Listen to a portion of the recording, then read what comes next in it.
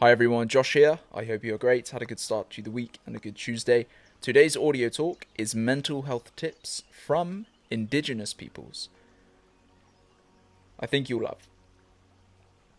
The first one is connection. Many cultures and tribes peoples from around the world follow a similar rule. They are done with work, hunting, and other laborious activities by lunchtime.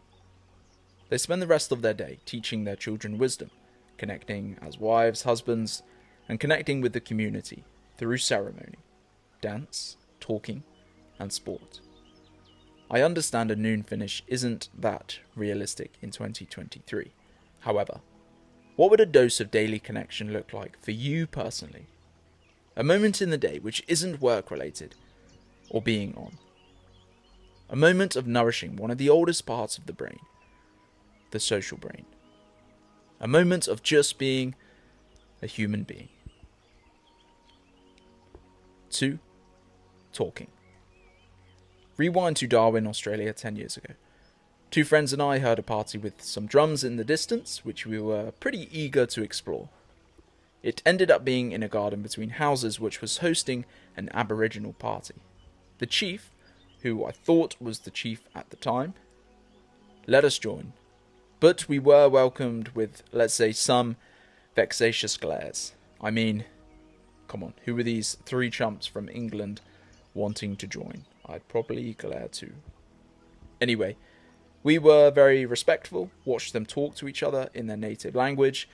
They sat around a huge fire and each of them talked about something. No one interrupted. Everyone listened. Everyone had their say. Whatever they were talking about, I do believe it was a social social gathering of singing, talking, and dancing, known as a corroboree. I probably said that wrong, but it is a tradition popular amongst the Pintupi tribe. Indigenous peoples from around the world still hold gatherings just like this, where they turn to specific people in the tribe to help everyone, help them, help each other through an emotion, a problem, or conflict. We don't have to build a fire or attend a party, but try to ask a daily, who's the person I can talk to when things get tough?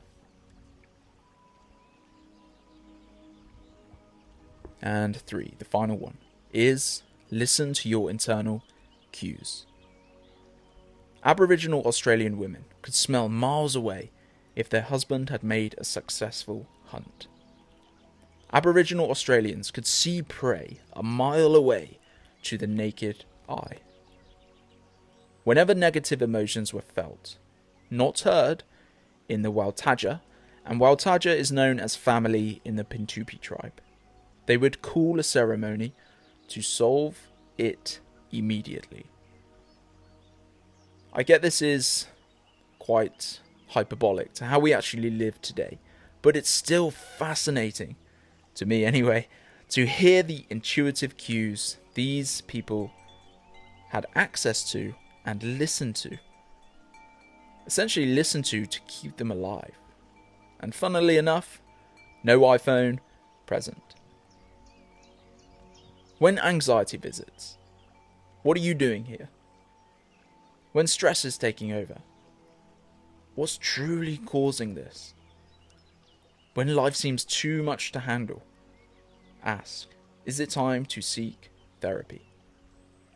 Once you start approaching your body with curiosity and questions rather than fear and worry, we are slowly taking back control.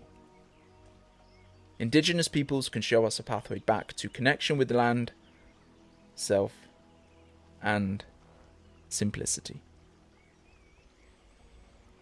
My thought of the week for you to take away is a very short one. What you resist persists. And that is from Carl Jung, from the Theory of Psychoanalysis. What you resist persists. I really appreciate your time today. I really hope that one helped. We had the mental health tips from Indigenous peoples. We had connection, talking and listening to your internal cues. Big love to you. Thank you for joining. The link, as always, is in the bio on the audio platform. Have a great rest of your day, good week, and I will catch up with you soon.